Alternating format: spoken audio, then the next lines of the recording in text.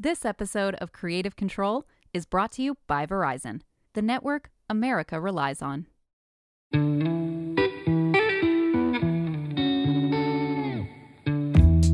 Hey there, I'm Casey Finey, host of Creative Control, and we're actually in production for season 2 of the podcast. So while we're hard at work bringing you more of the people and trends shaping the creator economy, please enjoy this throwback episode. I think it's safe to say that Jenny Han has the YA market on lock. Jenny is the author behind the wildly successful trilogy and Netflix series To All the Boys I've Loved Before, and most recently, Amazon Prime picked up her novel The Summer I Turned Pretty. I really enjoyed this conversation with Jenny because of how honest she was about how representation and inclusion can sometimes be a double-edged sword. Check it out. When To All the Boys I've Loved Before dropped on Netflix back in 2018, it turned its lead actors into overnight stars, as well as the author who wrote the book the film is based on. Jenny Han had success in the YA space with her other series, Burn for Burn and The Summer I Turned Pretty, but it was To All the Boys I've Loved Before that truly elevated her career. Not to mention discussion around inclusive storytelling, which for creators can sometimes be a double-edged sword. While it's certainly important for people of color to tell their own stories as it pertains to their race and ethnicity, there are some creators who wind up feeling a bit stuck inside the constraints of making something that's expected of them versus what they really may want to do. In my conversation with Jenny, we talk about that weight of representation as well as her method writing style and why having order and outlines can actually kill her creative process. Well, Jenny, thank you so much for joining me. I really appreciate it. Thank you for having me. Oh, it's my pleasure entirely. So really, I want to, if you can just take us back to the beginning, because I'm very curious to know, where did all of this start for you, like in terms of your career as an author? Because being an author, it correlates to other creative fields of you have a knack for it, but not everyone turns it into an actual career for many different reasons. So for you, what was that initial spark, that moment that said, I want to turn this into a career. I want to be an author? You know, I've always been a big reader and a writer since I was a kid. But growing up in Richmond, Virginia, I never really saw any authors come to my town. And I certainly never saw any authors of color or who were young. And so I never thought of it as a career possibility, honestly, until I was in college. I took this class called Writing for Children. And it kind of reawakened that passion inside of me. Like, I had been writing my own stories my whole life, but then in that class, I started writing what would become my first book. Shug? Yeah. Yeah. Oh, wow. Listen, come on now. Did your homework. That's my job. Come now, Jenny. So then from there, I'm like, I'm going to either be an editor, I'll be a writer, I'll be a librarian, I'll teach. And I applied for a bunch of different programs for when I graduated, and my top choice was to come to New York and get my MFA, and that ended up being what happened. Nice. And I also find that interesting because I feel like when it comes to these creative fields, a lot of people, there are some merits of getting formal education in whatever you choose to pursue, but then there's also a case for people just kind of going with their talents. And there's a lot of success stories with people who never got a formal degree in what they're actually doing. So what was that decision for you to pursue your MFA? It was going all in, I think. And I knew that the seat of publishing is in New York. Yeah. I thought, I'm going to just like put all my chips down for this thing and take out the loans, live in the dorm, do the whole thing. It felt like a shortcut into getting into New York and taking it really seriously. Right. And then I ended up selling that book when I was still in the program. Wow. It was like being around people, learning. I was just soaking it all up, being in New York and meeting editors, other writers, and taking that really seriously. Yeah. So is that is that how you normally operate, is just to go all in for anything? Or is it just like... Yes. Yeah, okay, good. Has that always been how you've operated, or is that something you had to cultivate? I think that's just me. I'm a gambling woman by nature. I appreciate that. And so, I think when you think back to your earliest works, I'm thinking of the stories that haven't gone so far as being, actually published, like things that are still in your notebooks or still files on your computer. What were you trying to say as a young writer? Like, what what stories were you writing? What did you want to say? I don't even know if I was thinking about what I wanted to say so much as I was just telling stories that I felt were real and true and characters that I wanted to spend time with. I think for me, I don't really think about what it is that I'm saying or what I did until I'm finished with it. And then I'm able to like have a bit of an aerial view of it and say, oh, this is what I was doing with this one. Right. So how do you find your way into a story? Like with that in mind, where do you start? Usually for me, it starts with like a little situation. Like for To All the Boys I've Loved Before, it was, I used to write love letters back in the day. Right. I didn't send them. And it's like, what would happen if they had been sent? Right. Then what? And it came as quickly as that. And I actually have the email that I sent to my best friend that was like, I have this idea like about this girl who writes love letters and they all get sent out. And I think I'll call it To All the Boys I've Loved Before. Isn't that cute? And that was in 2010. That's 10 years amazing. ago. Right. Yeah. And then from there, I don't write in order. So it's, I think of my process as like dessert first, where I just write what I'm really excited to write about that day. Interesting. And I fill in the other stuff later. I say it's kind of like going through a forest blindfolded, and then you can't take it off until you're like 10%. Like you're 90% done. You're like 10% left of the journey. Right. And you're just sort of like feeling your way through the forest. And it's very frustrating. And then everything becomes illuminated when you're almost, like you can almost just like see it. Right. Oh, I love that.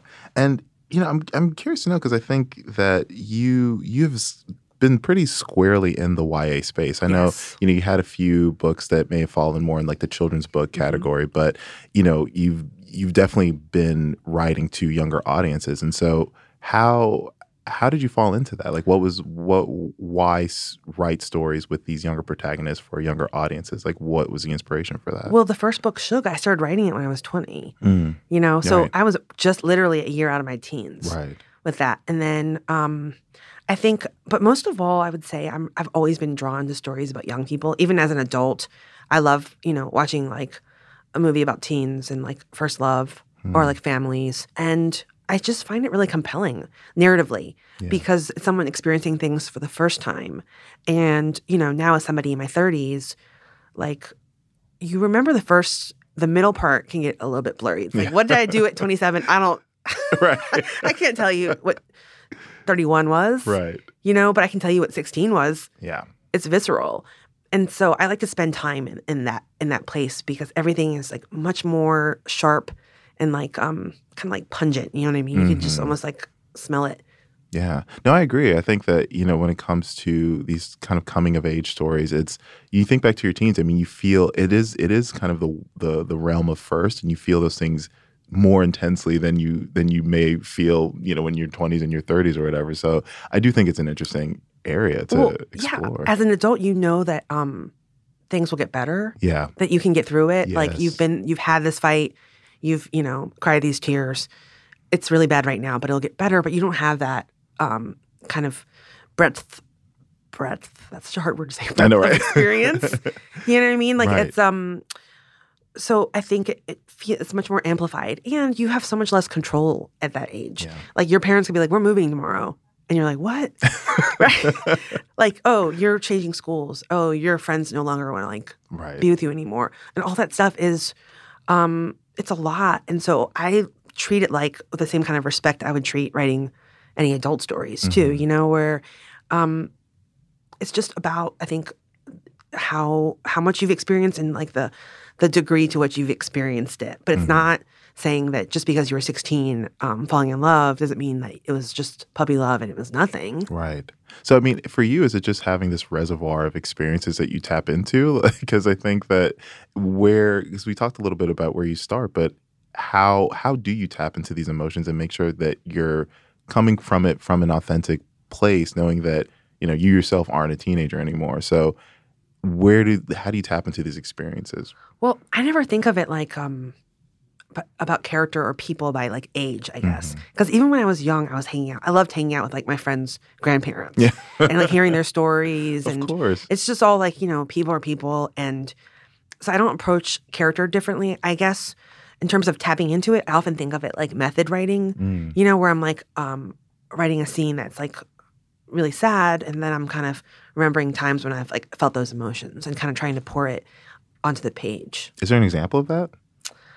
Oh, yeah. Okay, so in P.S. I Still Love You, there is a part of a breakup, and Laura Jean is really sad, and she thinks, I just wish my mom was here. And my mom has not passed away, but, people in my life who have passed on, I was just thinking about those feelings where you just feel like, so alone, and you just want that like comfort of that person, and you don't have them. So that, actually, I'm tearing up thinking about it. But as I was writing that scene, I was crying a lot. Yeah. And I think that's how you get into where you need to be, into the headspace and the emotional space, is you kind of, if you can draw from your own experiences. Right. And I think that's why I love to write, is to think about connection and points of connection with other people, and like humanity and being empathetic. And speaking of points of connection with people, I know that because we talked about some of your previous work, and one of them was the Burn for Burn trilogy, which you wrote with your with the writing partner, Siobhan Vivian. The one and so I find that interesting, because I feel like most times you don't hear about collaborating with writers in the book space, writing essays, because that's a very personal, insular kind of activity. So how did that collaboration come about with writing with Siobhan for Burn for Burn? We met in grad school, and we had been reading each other's work for years. And having writing dates where we'd be like, I'll see you at Starbucks on Monday. And we would just sit there and write all day long. It's like accountability that of course I think is helpful. But I knew that she was like my first reader, someone who like I'll send her something that's not quite there yet. And I know she can help me get it to where it needs to be. So we both have read each other's stuff, given notes on it. We still do. Yeah. And so what made you want to collaborate on a book together? And how was that process like? It was really fun. And I know a lot of people who've collaborated on stuff, but they usually would pass it back and forth. And the two of us were just kind of in each other's laps, basically writing it. You know what I mean? Like, because we weren't going into it with like the ego of like, oh, that's my line. I would just literally delete something she just wrote and be like, this is like funnier. Or vice versa. Right. It's like, oh, yeah, that's better. So what would you say you learned about your creative process in working with another author? I think the hardest adjustment for me was we had to outline everything and plan it out, because we wrote the whole thing together. So we needed to know what was happening. And I never outline. I kind of go, by the seat of my pants. Like I said, I don't write in order even. And so that was just different for me to still be able to find moments of serendipity and inspiration, because a lot of why I don't like writing in order is because I like to just sit there and see what comes, and then you have like these sparks of inspiration when you're not too hemmed in. But it was good for me to try it that way too. And now I'm also doing like some screenwriting, and it's a totally different process. Yeah. And kind of to that note of just kind of going where your creative burst leads you, how do you build a structure around that? Because I think that, I think a lot of people do find it would be easier to go by an outline and have these guidelines. But for you personally, with your particular creative approach to writing, how do you make sure that you are not going completely off the rails? I mean, or is it okay to go off the rails? I think it's more like, how do you make sure that you're still working? Like if you're sitting there waiting for inspiration. Right. Which, God, read me. Right? That's how I operate. I feel like it can get really tricky to say like, oh, I don't want to sit down and have a writing date, for example, but then I'm like, oh, inspiration will come, but then sometimes it doesn't. And then I'm like, I've gone a whole day without writing anything. I mean, I often use the analogy of like surfing, of you're sitting there out in the ocean waiting for the wave, but you got to be out in the ocean, or how are you going to like catch a wave? And then sounds like a proverb. I love it. Right? And then it comes and you just ride it all the way to shore. And yesterday was supposed to be the big work day for me. And then I went to see a movie. I was like, I couldn't focus when I was looking at my computer. And then of course, right before I go to bed, that's when it always hits, and you go, oh, and I got to ride the wave. I got to stay up for as long as I'm feeling it. Right. Oh, God. This is too familiar for me. More of our throwback episode of Creative Control after the break.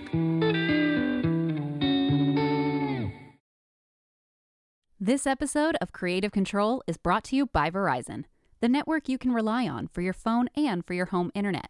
Find the plan that's right for you at Verizon.com.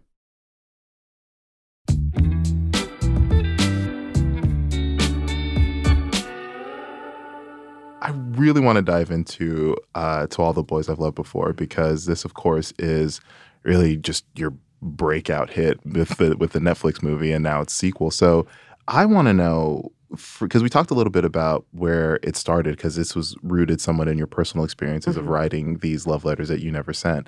But I want to hear a little bit more about how do you know when to turn something into a story? Because I know that as writers, you're often encouraged to kind of mine your personal life for stories, but you can experience a million things and not everything will pan out into something. So for you, what is that indicator to say this is worth a story, this is worth something telling? I think I never have that doubt about it. Once it gets going, I just know this is the next thing. Yeah. And I'm not somebody who has like 10 books in my drawer. I know a lot of people who do, who go, and I can't even imagine it, because to spend 2 years working on something and then going, this isn't it. Yeah. Like what? Like it's, for me, writing is like drawing blood from a stone. Every word. I don't like throw away anything. Right. I'm not the kind of drafter that does like pages and pages and pages and then like tosses it out. I just save everything, and then I know it's gonna make its way somewhere. Right. I guess that's for me how I can feel really optimistic, is because even like terrible experiences will be used for something. It's all like grist for the mill. Right. And for To All the Boys I've Loved, I mean, how did that even come to Netflix? Like, what was that? Because this is the first of any of your books to be adapted into, film or television. So for you, like, was that a deal that you personally went out with, or did your agent, like, how did that exactly come about, the relationship with Netflix? With Netflix. I think people have a lot of confusion with movies on Netflix, I think, in terms of the way it gets made. So it was made before and then sold to Netflix. And the journey for this had been Overbrook, which is Will Smith's production company, had optioned it. And then they had a deal with Sony, and Sony didn't want to make it. And then Awesomeness, which is owned by Viacom, came on and said they wanted to buy it from them because they were going to make it and fund it themselves. And so that's how the movie got made. And then it was all done and it was sold to Netflix. Right. So why do you think, I guess, like, what do you think wasn't palatable about this particular book or this particular project for Sony? Like, what do you think? What do you think they skipped over? Because obviously, I'm sure they're kicking themselves now. I mean, who knows? Who knows? I don't know. Honestly, I think that in general, I can't speak to Sony specifically, but I can say in general, it was really hard to find anybody who would be willing to make it with an Asian American lead. I met with a lot of different producers early on, and Overbrook were the only ones who said that they would do it. Wow. That's so... I mean, I guess now, because this was what, how many years ago? 2014. Wow. 13, 2000, yeah. Which doesn't seem that long ago, but of course that was, I think every year brings a deeper conversation about diversity and inclusion, and I just find it interesting that only, 7 years ago, this was still an issue of, not having... I mean, honestly, it wasn't, I would say even more recently than that, because it got made in 2017, but I was nervous the whole way through of what was going to happen. And I think people now are really happy to be woke and be like, oh, it's all about diversity and representation. But it's been a very quick catapult, I think, in a lot of ways. I think a lot of people were talking about it, but not people in the industry in a way that they do now, where it's sort of the standard to talk about it and have an answer for it. Right. And people were looking around going, oh, wow, we have people of color in this movie. We got to change that. I think that's a much more recent thing. And I personally give a lot of credit to April Reign and her Oscar So White campaign on Twitter, because it got people talking. And then it was on the cover of the trades and the magazines and stuff. The hashtag was. Absolutely. And people are quick to dismiss a Twitter campaign or online activism. But that really, I think, moved culture and made people sit up and listen and have a vocabulary to talk about that stuff, because people did not, when I was having those conversations, it was very shocking to them. Yeah. When I would bring up the fact that she was Asian, they weren't even considering that. That's so crazy. And I feel like not all of your novels have, an Asian American protagonist. So for you, was that a conscious decision to kind of assimilate or give audiences what they want in terms of what might appeal to quote unquote the mass audience? Or what was your thinking? Because even in Shug, we talked about that the protagonist was like a white girl. So I guess how did leaning into kind of Asian American protagonists come into play for you? Yeah, in Shug, the main character was white and her best friend was Asian American.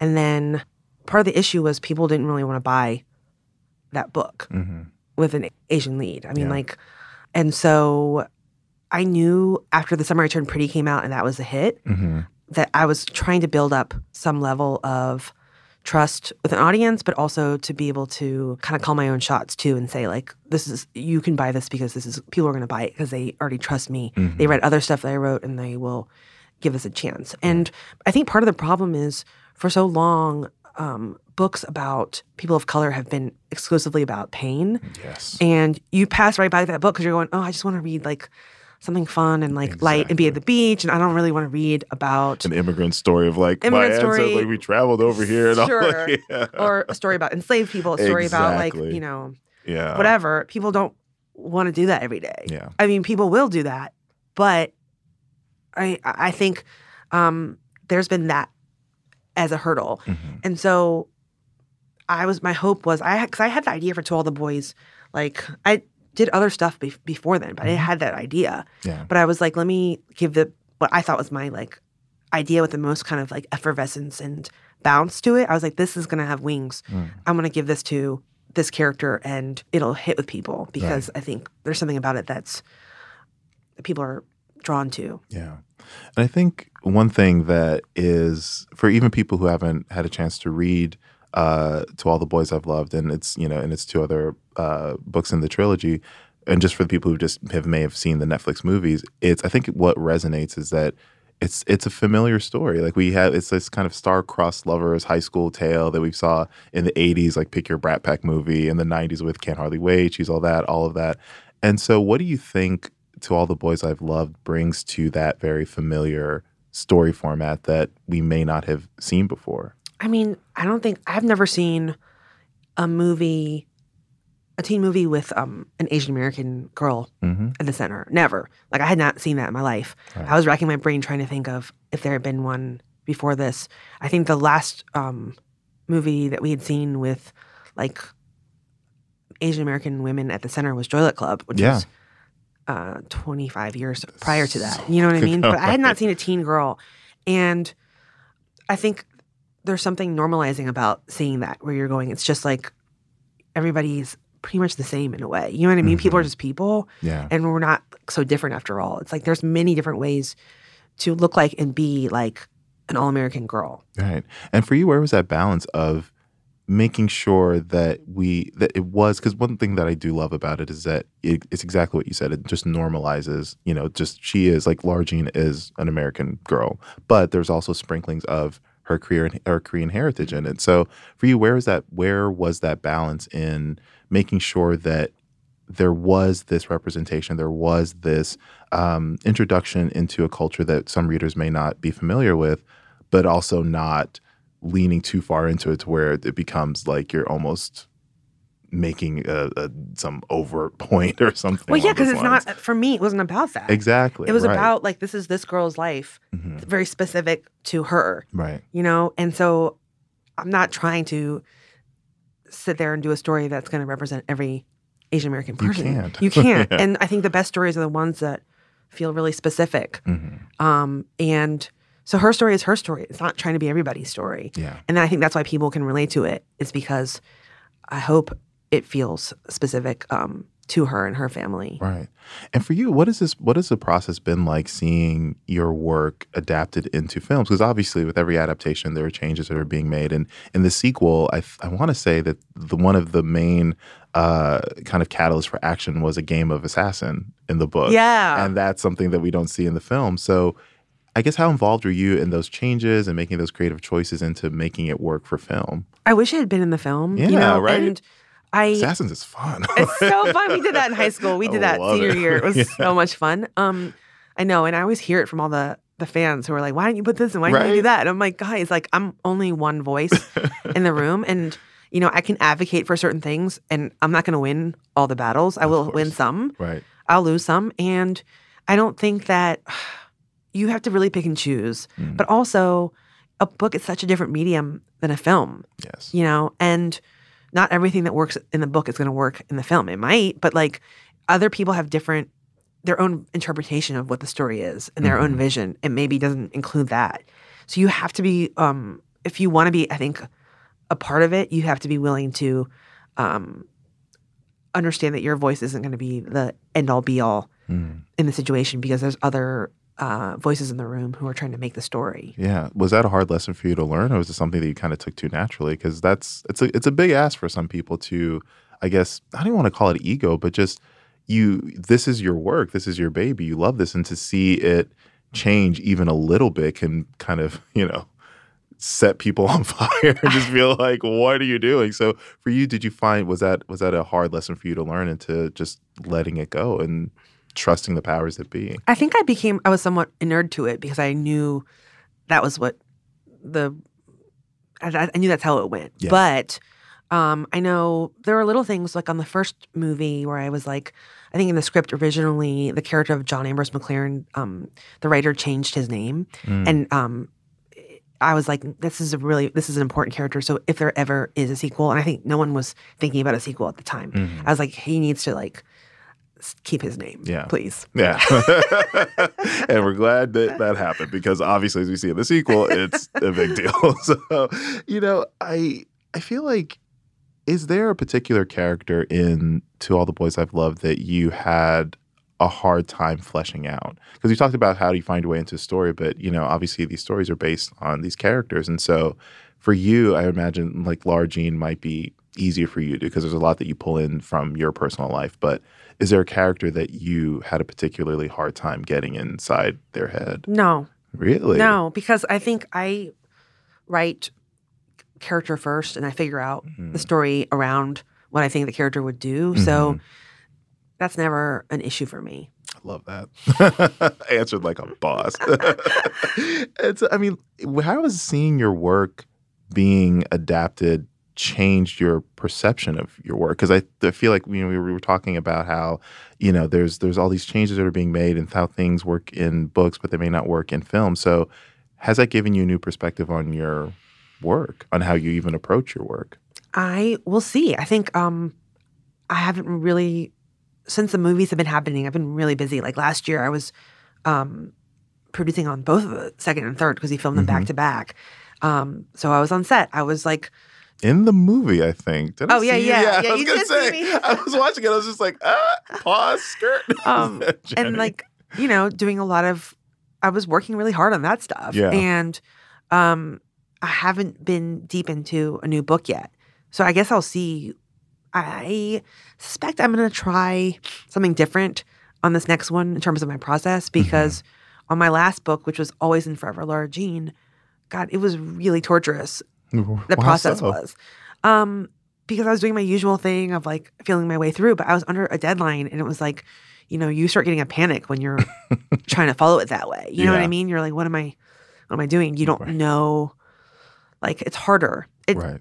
If you could have forever to work on something, then you could kind of just sit there and it's like picking up little stones on the beach and then like fill your little bucket and then you lay it all out and look at the stones and you like move the stones around and you make something. Right. But because I've been doing some screenwriting now, I'm having to outline that stuff, and I think I'm going to bring that into the next book and just see what happens. And I'm glad you brought that up again because how has that process been like for you screenwriting? You don't have to get into specifics on what you're writing. I'm sure that's probably top secret, but How has that transition been for you? It's really different. Yeah. I'm very ignited by new challenges, though, and learning new stuff. So I like it when it's hard. I like to sit there and stretch a little bit. Mm-hmm.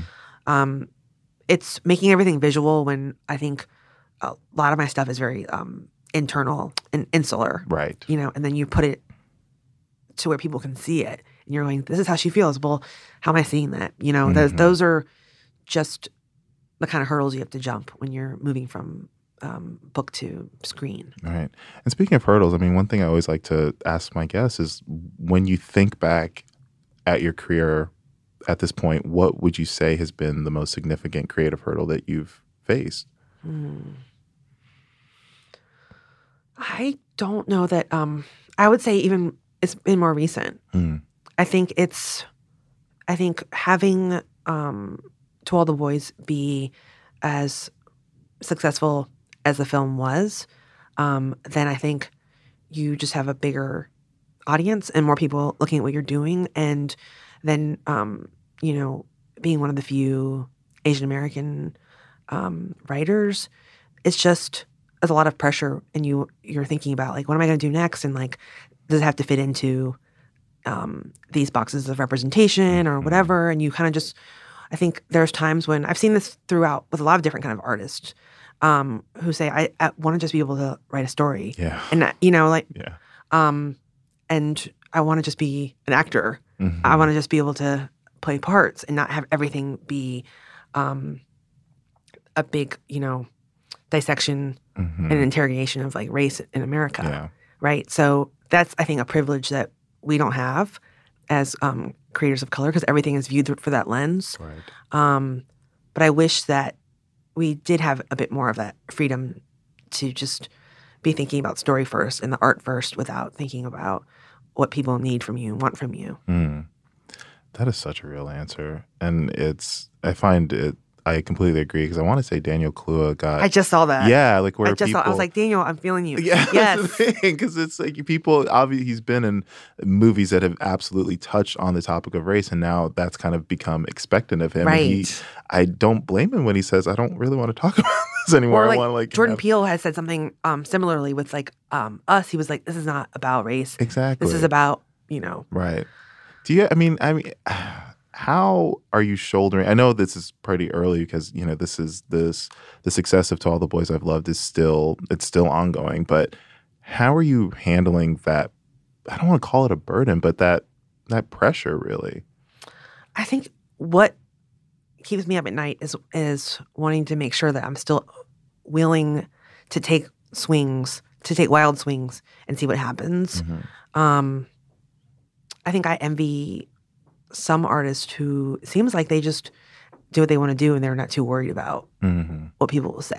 Do you know what I mean? But, like, right now it's like that feedback chamber that you get immediately, like, no, this isn't it. We don't want this to be like this.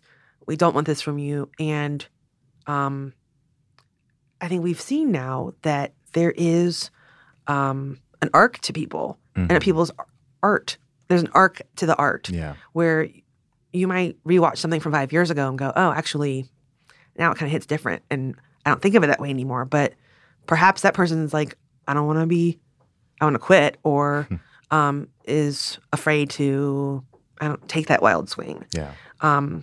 So I guess I just want to be able to still let my imagination run wild and do things and serve the story first, because that's how I've always been. And I think I've been able to do that within publishing because it's just a lot smaller of an audience, So the margins are a lot smaller. The risk is smaller. And you just know that if this one doesn't go, then the next one you'll try something different too. Yeah. So to that point, and to kind of sum up this conversation, how have you come to define creativity? That's a really big question. I can tell by that big sigh. I don't know. I think that's hard. What is it? Like, I think that's what I always try to protect first, right? It's my creativity. And I guess it's just letting yourself be free to imagine whatever and then make it something beautiful. I love that. Jenny, this has been an absolute delight.